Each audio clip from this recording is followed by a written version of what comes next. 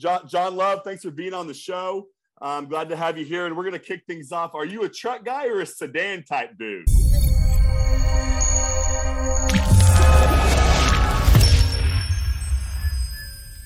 All right, let's have some fun, boys. John, you ready? Absolutely. Let's go. All right, Ty, you ready? You right? Yeah. Blow that whistle. Timeout. Tyler, who are we taking a timeout with today? Well, thank you, Kevin. Well, I'm sorry if I smell like horsepower today, ladies and gentlemen, because we have John Love, the president and owner of Bob Johnson Chevrolet. John Love, thanks for being on the show. I'm glad to have you here, and we're going to kick things off. Are you a truck guy or a sedan type dude? Thanks for having me. I'm definitely a truck guy all the way. And listen, Tyler, you being in Texas, I wouldn't say I was a sedan guy anyway. I don't want to insult you. Right? A Texas Cadillac is a big truck. So. Exactly, dude. I think sedans were just outlawed down there. That's right, exactly. Those are hybrids, of course. Although Tesla's building something down there, I don't know how that's going to work out. I don't either. I think just the rocket ships, right? Just the rocket ships. Yes. All right. Well, we're starting in hot. I got to ask this question. So we're in this truck, right? Maybe it's lifted. Maybe it's got the lift kit. Maybe we stretched our budget a little bit, Tyler. You know, we stretched our budget down. Little brush guard. Talked us into the nice car, the bigger truck. You know, the extended cab. And we're driving to John's favorite restaurant in Rochester. What would that be, John? That's actually not a hard question to answer. Pane Vino on the Avenue. Wow. You know, on the river's not bad either, but the Avenue is my new favorite place. Yeah. I agree. I was just there with my parents a few weeks ago. Great spot. Yeah, great spot for sure. Pane Vino, love it. And John, if we're going to have a little scramble today at Oak Hill, it's me, you, and Kevin on a team. Who are we playing? If you could pick 3 other opponents to play 18 with, who is it? Anyone in the world, dead or alive? Listen, I get to hold the golf club, right? I get to hold the golf club, so I don't golf. So this is an easy one. I'd have Putin, and his head would be on the tee. So let's just go right there, okay? Seriously. That's only if they let us pass the starter, John. Exactly. Let's be honest. Exactly. But I'll drive the cart and chase the beer cart around it. That's an essential. Yeah. So. What do you do for fun? I have to ask, obviously we're talking about mental health today. We're talking about work-life balance, blends. What does John Love do for fun outside of when he's selling cars and helping his people? Yeah. So, my hobby, my passion is my career. It's the car business. And so when I'm not at work, I'm doing exciting things like driving through empty car lots, trying to figure out what other guys are doing instead of me. It's all about that. I'm blessed to just I have a new grandson. He's 9 months old today. He got to come in and visit Grandpa this morning for a while. So that takes my time, but truly everything about my car, about the industry, that's kind of what I'm about, and trying to make a better place for my employees. You know, we're not one of those places that when kids come out of high school, they go home and they tell mom and dad, hey, I'm going to be an attorney. Mom and dad blast it on Facebook, do skywriting, everything. Then they're going to go make $50,000 a year as an entry-level attorney for a while. If Johnny or Sally comes home and says I'm going to be a car salesman, they're like, what did we do wrong? How do we change this? And yet we offer a great life for our employees, and the industry's phenomenal. It's been phenomenal for me. So my spare time is really about how to make my work time better for our people, truly. Wow, that's powerful. And you're right. I think salesman, right? Yeah. Salesman, car salesman, trash picker-upper, right? I think all of those types of things, like you said, just have a negative connotation, but they're unaware of the opportunities that are available. And I love how you put your employees first there, but also drive around to see what other people are doing so you can sharpen your blade a little bit more too. I like that. Exactly. So I want to jump right into it. You mentioned your 9-month-old grandson. Family is everything, right? And you had shared, John has a book coming out, everybody. John will share the title. But in this book, you talk about your past and your history. And now here you are as a grandfather. What do you want your grandson or granddaughter to know about you? I guess my hope and my wish would be that they knew that I survived my success. Far too often, people that are fortunate like me to be where I am in life now forget how fortunate they were to have traveled the path that they traveled to get where they are.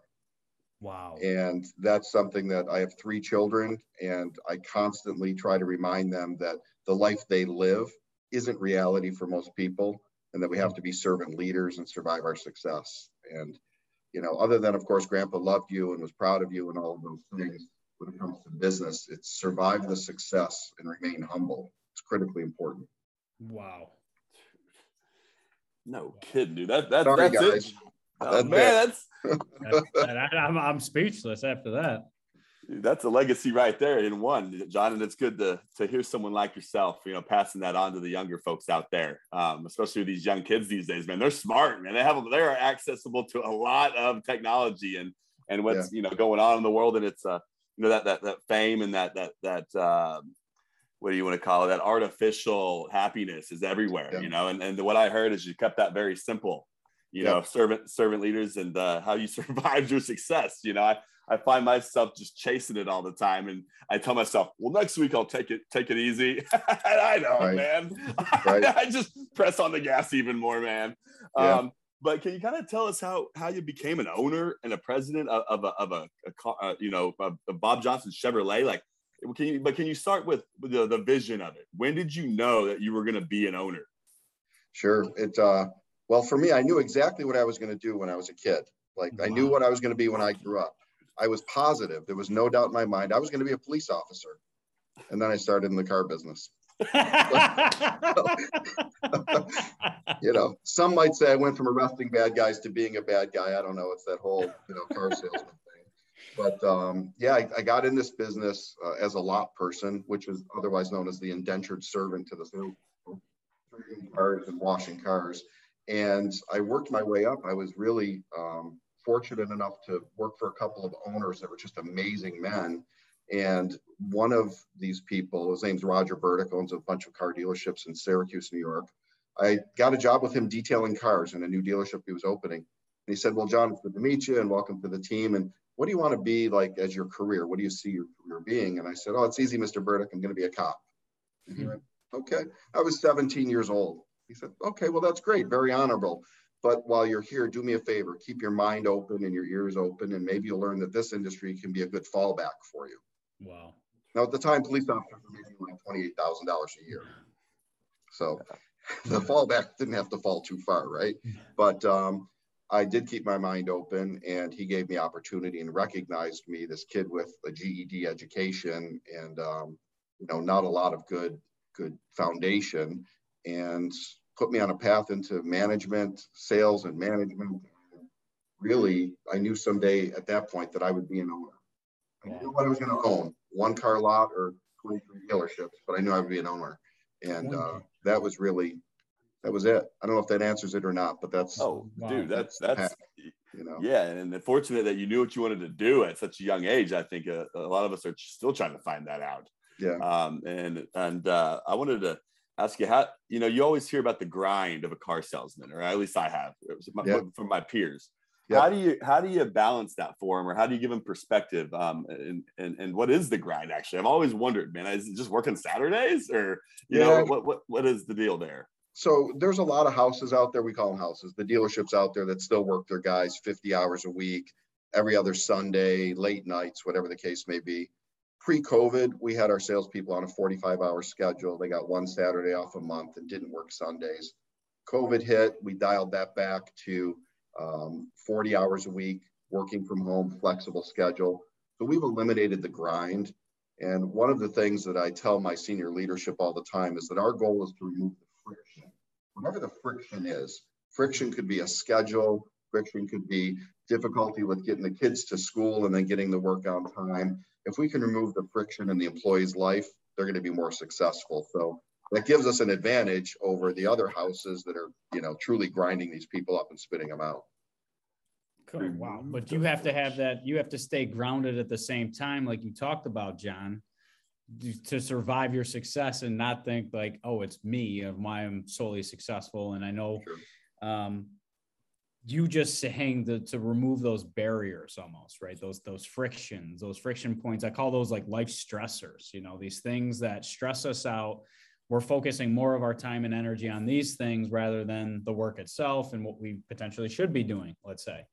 But you have to have that awareness. And I think your history and your backdrop is really important to to discuss and talk about today, because not only is the book phenomenal, but I believe it helped create the person that you are today. So one of Tyler and I's favorite questions to ask leaders sometimes is, do you feel like leaders are born?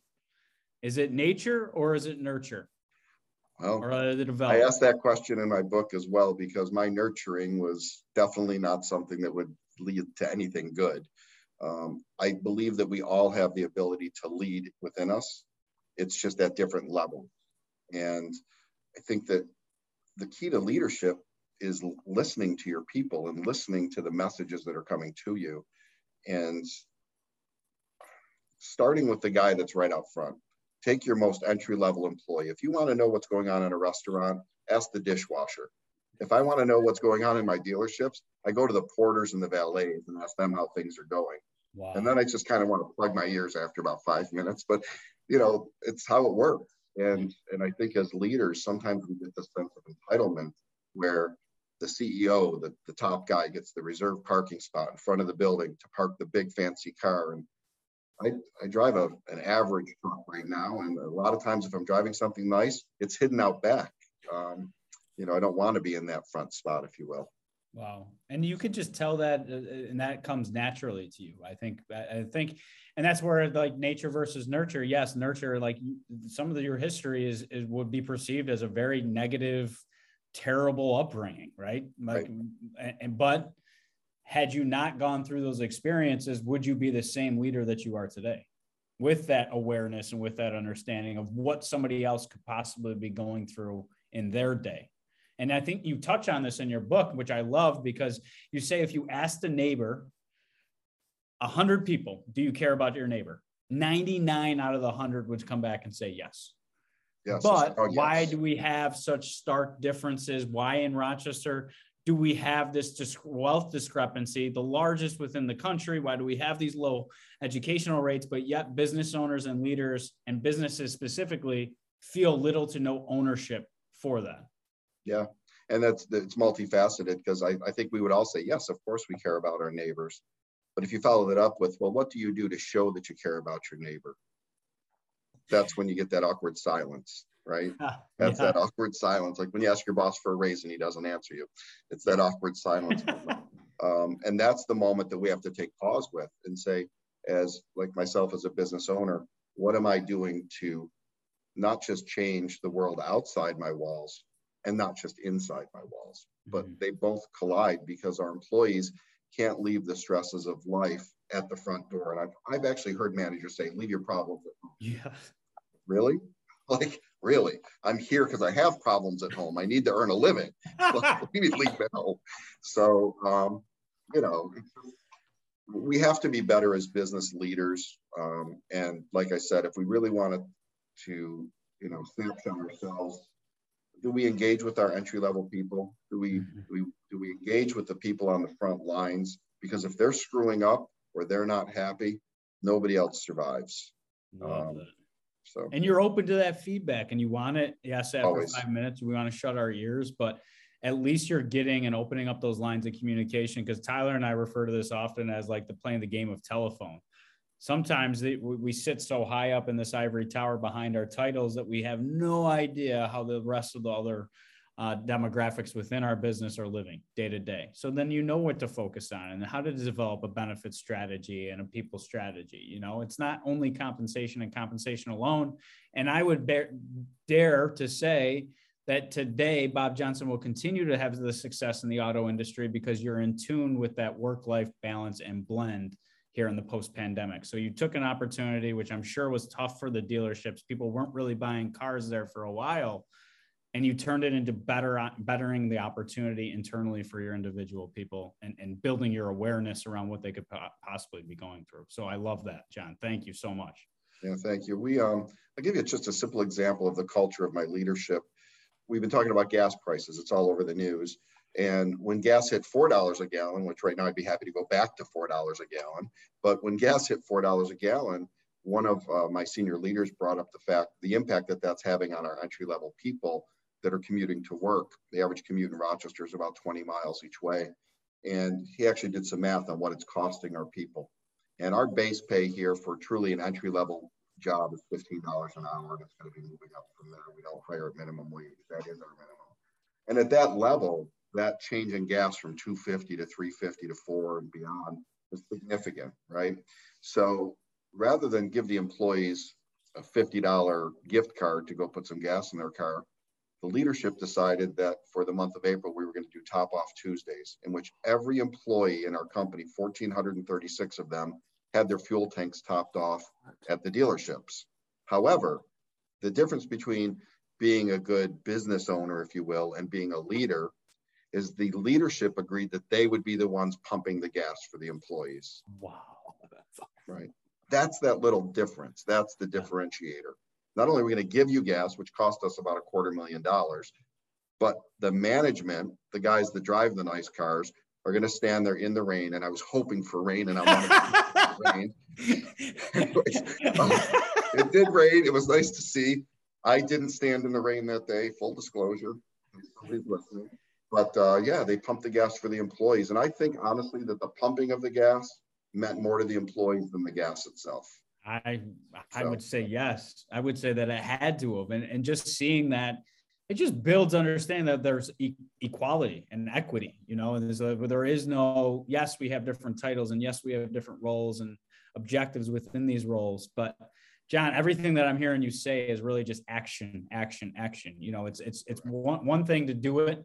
It's another thing to communicate it effectively and drive the action, because a lot of people are saying a lot of things right now out of desperation, and they refuse to change internally. And here you are adapting and evolving, it seems like daily at Bob Johnson, to get to the 23 dealerships that you mentioned earlier. Tyler, what questions do you have? I just love how natural it comes to you, John. I know. You know, you're not like, hey, guess what I found out, guys? If we do this, this happens. You know, it's kind of a no-brainer, right? If you've been on the other side of the fence, you know, with that 1991 grind is what I call it. You know, growing up in the 90s, if you weren't grinding or sweating or feeling like you're giving half your life away, you're not earning your paycheck. And I think we're kind of seeing that, you know, life's pretty short. And I keep hearing like you have fun and you're creative, it sounds like, John, and that's got to keep it fresh for everybody, including yourself, to keep you driving forward. I mean, driving to other people's parking lots or houses to see what they're doing, man. I love that, dude. I used to go scout with my dad. He was a high school football coach in Texas, with the binoculars, looking at other teams' practices, you know. He'd be, you know, get out. And I'd be like, dude, what are we doing? You know, this is awesome. And it was fun. You know, I wanted to ask you, who are some of your role models, you know, either growing up or recently, or that you've learned from? Yeah, sure. So growing up, you know, huge shout out. There was a police officer when I was a kid. The police coming to our apartment was a weekly occurrence. Back in the 70s, there were no domestic violence laws to speak of. So mom would get tuned up by dad, and if she didn't want to press charges, the police would come, write a report, and leave. And it was this police officer, Pete Schneider's his name. I mentioned him in my book.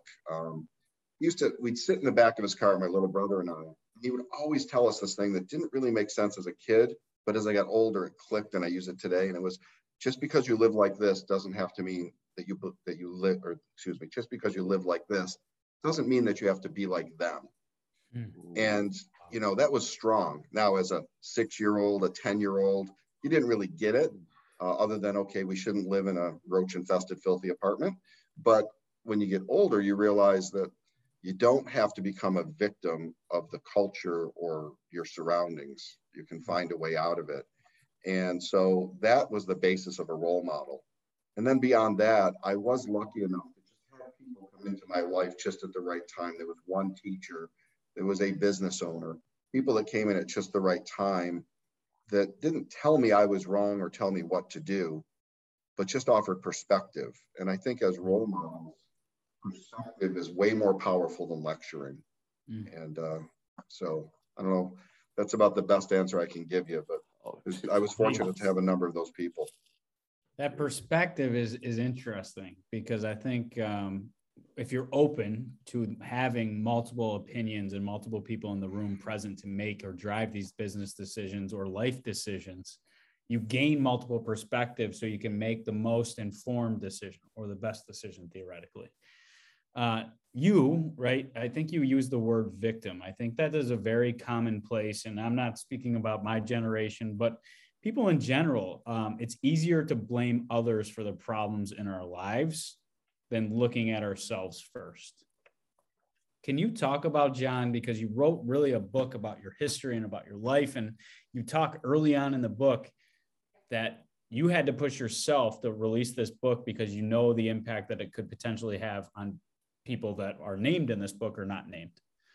How did you push through? Because I think it has something to do with what you learned about yourself in your journey. Victim, there's a difference between being a victim and victimhood. I was a victim of my mother's poor choices as a child. I was a victim of that. But I wasn't a victim of the rest of my life. And I wasn't going to let that stifle who I felt I could be. My book doesn't talk about you can be great and amazing and just wake up every day and listen to a good song and life will be good. I think you have to first identify what do you have control over and what do you not have control over. The things you have control over, control them. Just control them. And what you can't control, pray heavy, pray hard, and hope for the best. Now that sounds selfish in the beginning, but think about when you fly. The flight attendant says, in the event of the oxygen mask deploying, put your mask on before helping children or others in need. If you can't take care of yourself, you can't take care of others. If you're not there, you can't take care of somebody else. So you have to make sure that you're not a victim of victimhood, that woe is me, I can't do anything. You can do anything that you set your mind to. The path may be harder, but it can be done. And just not let it beat you, as hard as that is. And it's hard, but not let circumstances beat you. Love that. Dude, absolutely, man. I'm on board, John Love. I wanted to ask you, we had one of John Wooden's players on a while back, and he mentioned, Larry Bird, and would always talk about how you can make these big leaps at the beginning of being good at something, by 50%, by another 50%, you just add enough, and eventually you start seeing this dwindle to I'm getting about 0.5% better every day.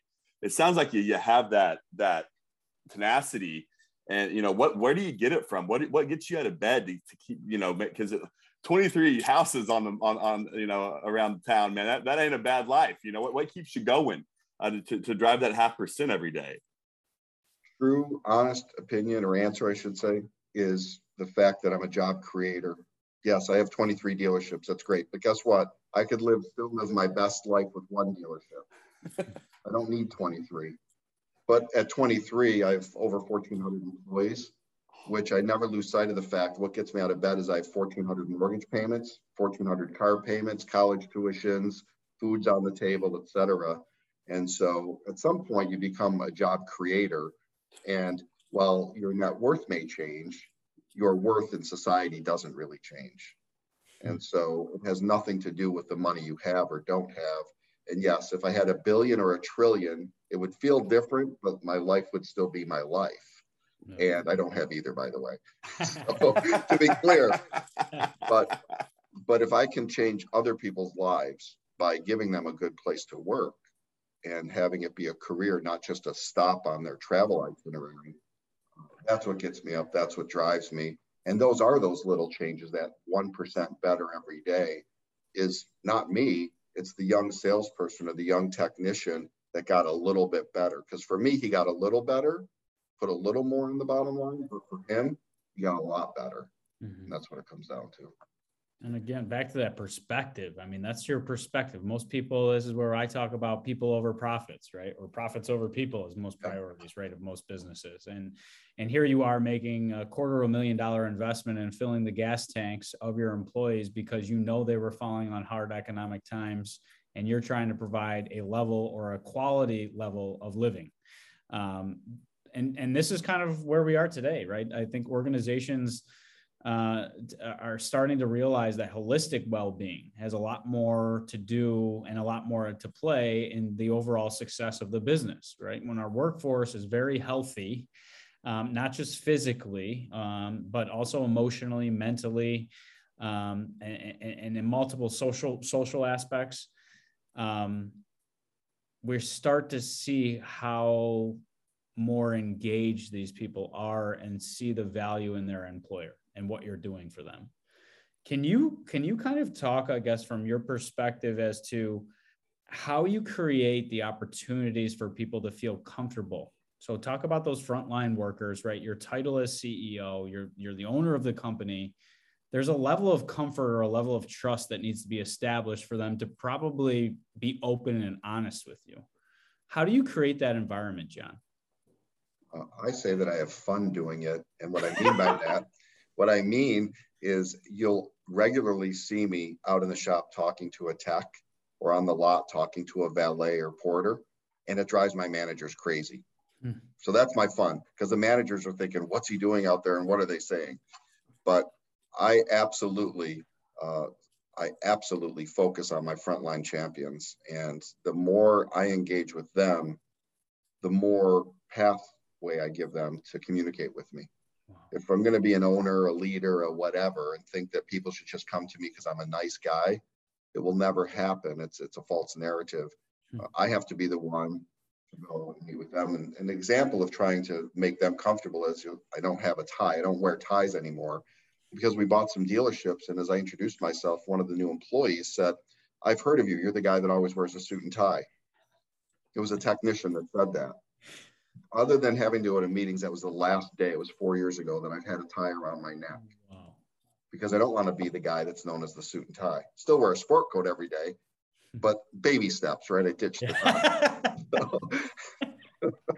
That's so cool. Just so to make you more relatable. And I think what I heard from you right there is just consistency. I think the consistency in how you're communicating helps establish that John's here to listen, and you probably listen and then act. Because again, you're all about action and driving what you're listening to as increasing your awareness to what is going on and then making purposeful change. So I love that. Ty. You say it a lot better than I do, by the way, but it's true. He's the glue, John. He's the glue, man. Yeah, right. I'm the slip and slide over here, you know? Well, John, what's something that your employees don't know about you? Well, if I tell you, they may know about it then. I don't know. And I tell them, I've told them a lot, but one of the things they probably would be shocked to find out is that I have a GED education. Through the circumstances of life, I was forced to make a choice to go to high school or have a roof over my head. And so upon being invited to leave high school because of attendance, I went back and got a GED. And by then, college wasn't in the cards for me because I couldn't afford it. It was ramen noodles, tomato soup, and a Tupperware bowl. That's literally my life. So what I've learned has really been from boots on the ground and learning from other people. And yet a lot of employees, because I hear it, they just assume that my family was in the car business, or maybe I went to dealer school or something like that. And I've never hidden my history, but I've never used it as an excuse either by over talking about it. So I think that would surprise a lot of employees. Awesome. What a strong example that it, you know, it really doesn't matter, you know, would you have any advice for people who didn't necessarily graduate from college to not let it hold them back, right? Like you said, you mentioned that you learn from a lot of people.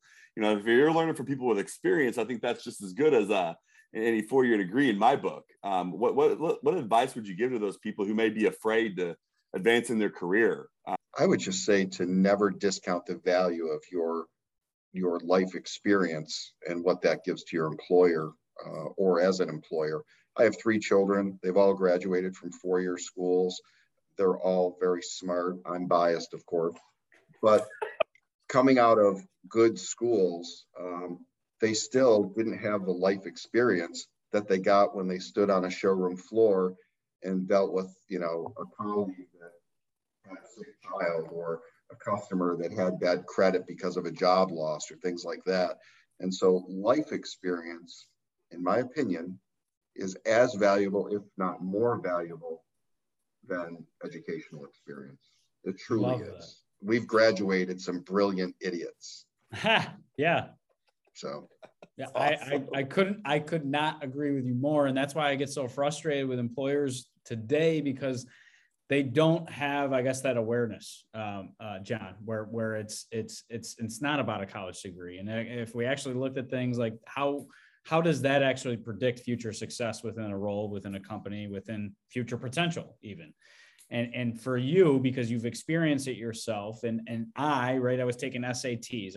My SAT scores weren't that great, but here it was a barrier of entry into a college, and a piece of paper, a test to tell me if I was a fit for college or not. It made me insane, those SATs, because I couldn't fathom that this one thing was the thing that was telling them, was Kevin a good fit for college or not a good fit for college? And here we are doing the same thing with resumes today, John. And resumes are kind of like a dying tool because they're highly ineffective and they don't really tell the whole story, because now we're starting to learn people can actually lie on their resumes, and we don't have the time to check these references anymore. How did you get yourself comfortable to say, hey, you know what, I can teach skills. I can teach someone how to sell a car, right? And to understand financing and how to walk people through those decisions. When did you learn that you could teach people these skills and teach them how to fish, and in turn it was going to bring you a greater reward as a business owner or even just as a person? I think my skill and what I do is I don't teach, I show. So we always talk about lead from the front. There's a saying that I heard a long time ago, and this is no insult to educators, but teachers teach and doers do. And so the lead from the front mentality, showing somebody how to sell a car, is very different than teaching them how to sell a car. And, you know, being out there with your people when the cars are covered in a foot of snow, and here in Rochester, New York, the first people on the lot with snow brooms better be leaders. Wow. The example. And then they show everybody else the importance of doing that. Now, I could not show somebody how to rebuild an engine. It would never run again, I promise you. But I can show them an example of how to pull the car in and how to set it on the rack. And everything in our business, I can show a little bit of, which may give somebody the inspiration and the confidence to learn the rest of it through teachings or textbooks or videos or what have you. And I can tell that brings you a lot of satisfaction as to you teaching them. And then I think just giving individuals without a even high school diploma, potentially, opportunities out of that environment if they weren't given the tools and the skills necessary to help pull themselves out. And here you are teaching them life skills, you know, with a $15 an hour minimum, plus probably health and wellness benefits and all that other stuff. You're really creating an environment or a culture where they can come and create a life of their own. And I think that's a really powerful gravitational force as to why Bob Johnson has been so successful since you taking over there. I love that. One of the things from your book I wanted to ask too, and Ty, I'm sorry, I'm asking all the questions right now. One question I wanted to quickly ask, because I think it will lead to great conversation, is the work-life balance blend. You didn't have the upbringing that we would say people that would call normal. What did you learn from that as to how today you can find more balance between work and being a father of your daughters, and now being a grandfather? I'm a new father, so I'm still trying and fighting hard, because I am a workaholic, to find that balance. And I wanted to pick your brain on that. The whole work-life balance thing, I think, is somewhat of a false narrative, because most people take it as work-life balance today, meaning I work as much as I should so that I'm home as much as I can be. I was fortunate. I was a father at 19 years old, and young father. And at that point I was selling cars, really working 12, 14-hour days. But the way that we balanced life and work is my wife would keep my young son. She'd feed him dinner, put him to bed for a few hours, and then wake him up at 9 o'clock at night so he could play with dad for an hour or two when I got home. Now, he wasn't in school, so it worked, right? That was work-life balance in that setting. Today, work-life balance, because I have no children at home, might be that I need to leave work at a certain time so that I give my wife the attention she deserves, so that it's not just all office work. So work-life balance evolves. It's different for everybody. I used to say work-life balance means you work your ass off when you're young so you have a life when you're old. Right? Now I look at it a little differently because I am old. I really think that it's quality, not quantity. if I was working 50 hours a week selling cars and I spent 6 hours a week of good quality time with my kids, I felt I had a better work-life balance than my neighbor who got home at 4 o'clock every day and then sat around on his computer looking at who knows what for 8 hours while the kids were in their rooms playing on their computers. Who had the better work-life balance? Might have been at home, but was his life really better? Mm-hmm. So it's quality, not the quantity. And I think an hour's walk with your children in the woods, they may not love it at first, but they'll learn to love it, right? Yeah.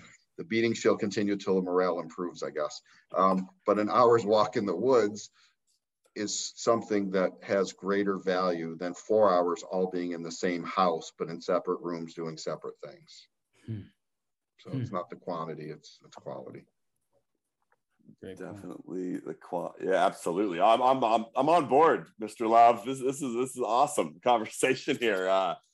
And with me, I feel exactly what you're speaking about. Because I used to, I guess, get in my head about work-life balance, but I feel that as long as I'm present where I am, having a pretty good time, that's a balance for me. You know, it's always me trying to plan this mystery balance out. You know, that's really just where I am right now in my own 2 feet, you know, and in my experience, that is.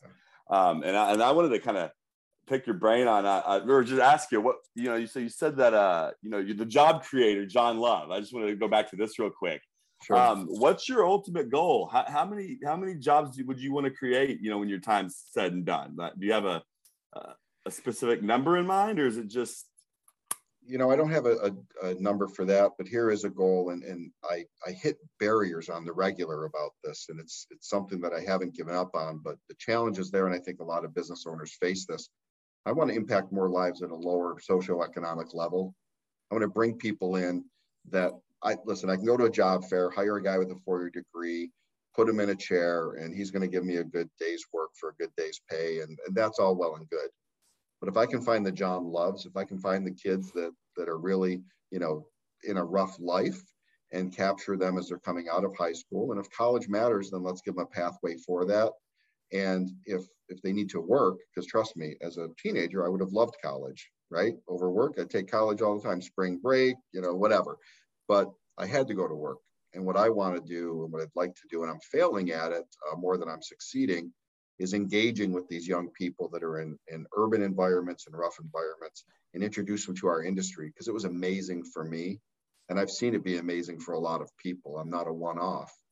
But the barriers to break through, whether it be with the school systems or city governments or things like that, to try to connect, if your desire and your ambition doesn't fit their narrative of what their administration should look like, you tend to hit these walls. And I think that's where business leaders get very frustrated. We all want to do better.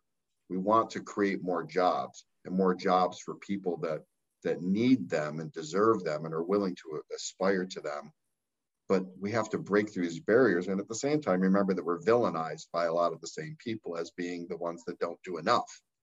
And it's a challenge to get through that. And so I don't have a number goal. I'm rambling a bit here, but I really just have a desire to connect more with people that we can bring in at these entry levels and show them that, you know, this isn't a career of entry level work. This is a pathway to being as great as you want to be and as we can help you be.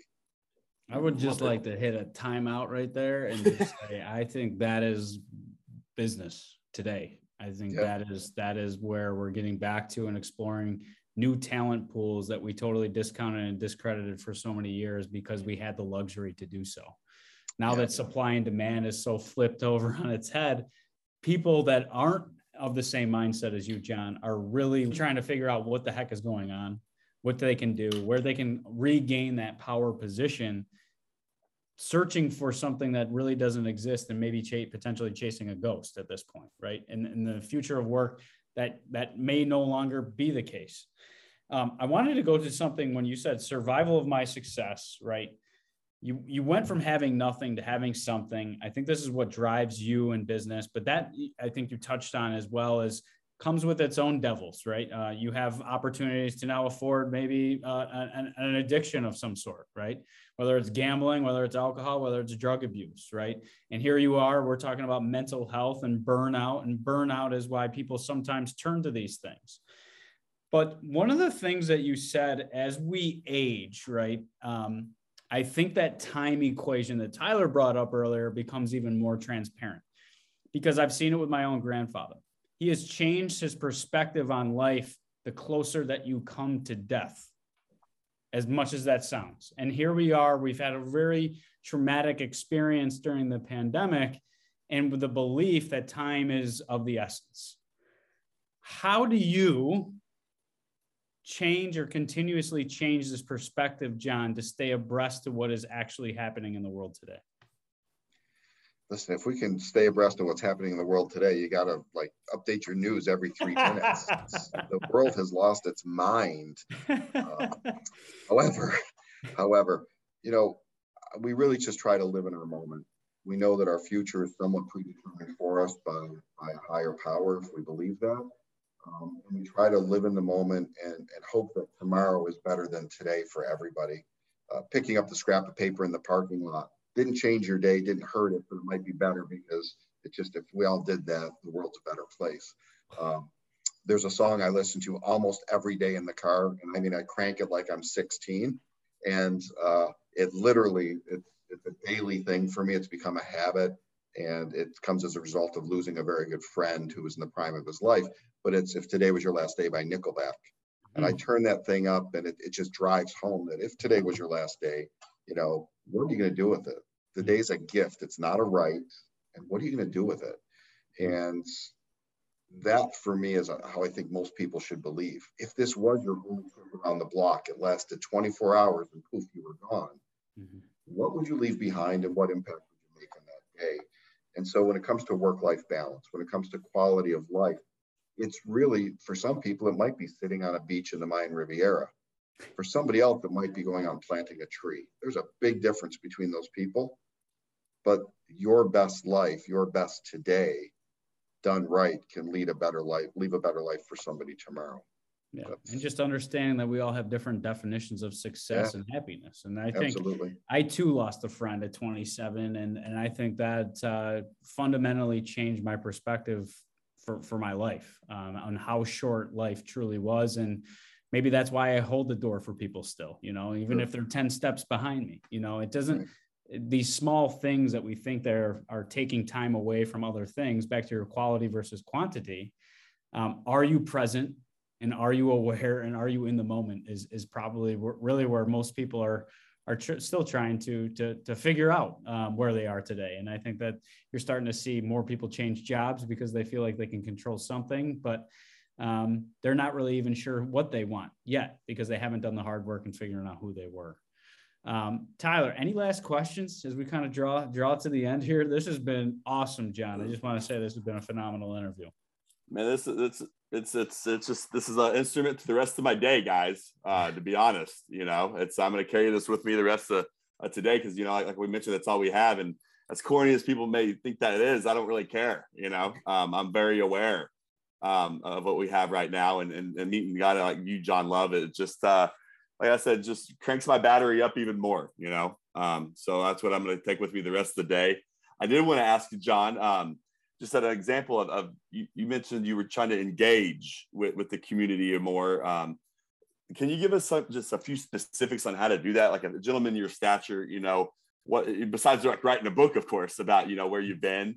What are some other avenues that a president or a CEO could take to engage with that population you were speaking of? So the traditional way that you might think of is to go to City Hall and have a meeting with the mayor. I've done that, been there, done that. Go to the school district and meet with the superintendent. Been there, done that.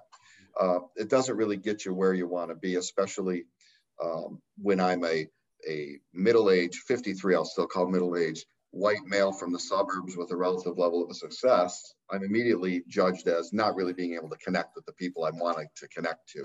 And that's just the reality of this. The lights just went on in my office. I'm not sure what happened. That was good. I'll try to wave. Oh, there they go. They're back now. Sorry. So what I've started to do is go to your frontline people. If you're a business owner, go to that lowest paid employee you have. Talk to them about their friends, their family, their neighbors. Thing I learned about growing up is poor all lives with poor, rich lives with rich. So, you know, go to those people in entry-level jobs. Chances are they know people that also are working entry-level jobs. Talk to them about your recruitment program and your training programs and what brought them to the company and who do they know that they might be able to bring along and introduce you to, and really work there. We have to, as leaders, stop parking in the best parking spaces and only going to lunch at the fanciest restaurants. Eat a sandwich on the bumper of a car with a guy out back, and you'll learn a lot more. And that's where you get better employees versus headhunters and other ways that are going to bring you maybe the cream of the crop based on paper, but maybe not based on their actual contribution.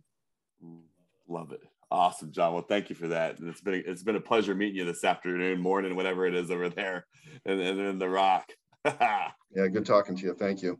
I'm just going to kind of say in closing here, John, and I guess my final question is really touching on that. Is it's one thing to have these relationships in business at the CEO level, right? And I think I heard you today is that you're making the best decisions on who you choose to work with based off the interests of your employees.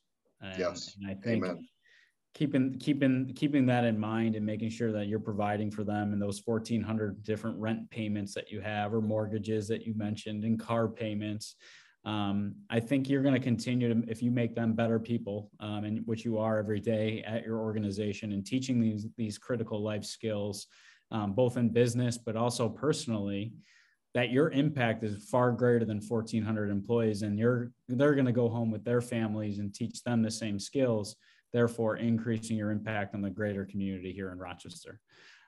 Maybe it's not always quantifiable, but I think that obviously those types of things are definitely recognized by Tyler and I. And I just want to say thank you for all the work that you are doing. I know you're doing a lot of work, and also the policing in Rochester and really getting to the challenges that we're facing here as a community. And I just want to say how much of a breath of fresh air that is, and how much I thoroughly enjoyed this conversation today, because I know there's action behind the words that you're saying. So I appreciate you and all the great work that you're doing and the real difference that you're making in our community, because I consider us lucky to have a leader like you here.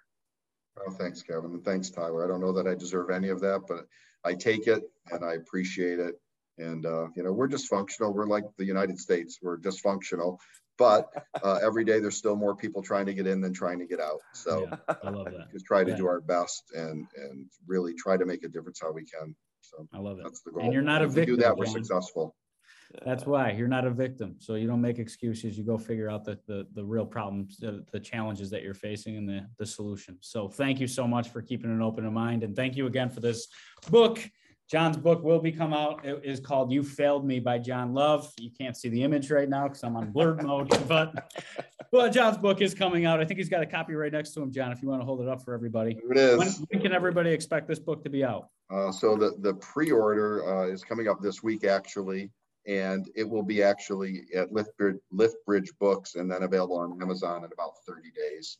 Call it destiny, John, but this might be why we're interviewing this week. That seems a little scary on how it's all lining up. You picked the dates, not me, but thank you very much. I know. I didn't pick it that way either. Destiny called. Right. Thanks, gentlemen. Thanks so much.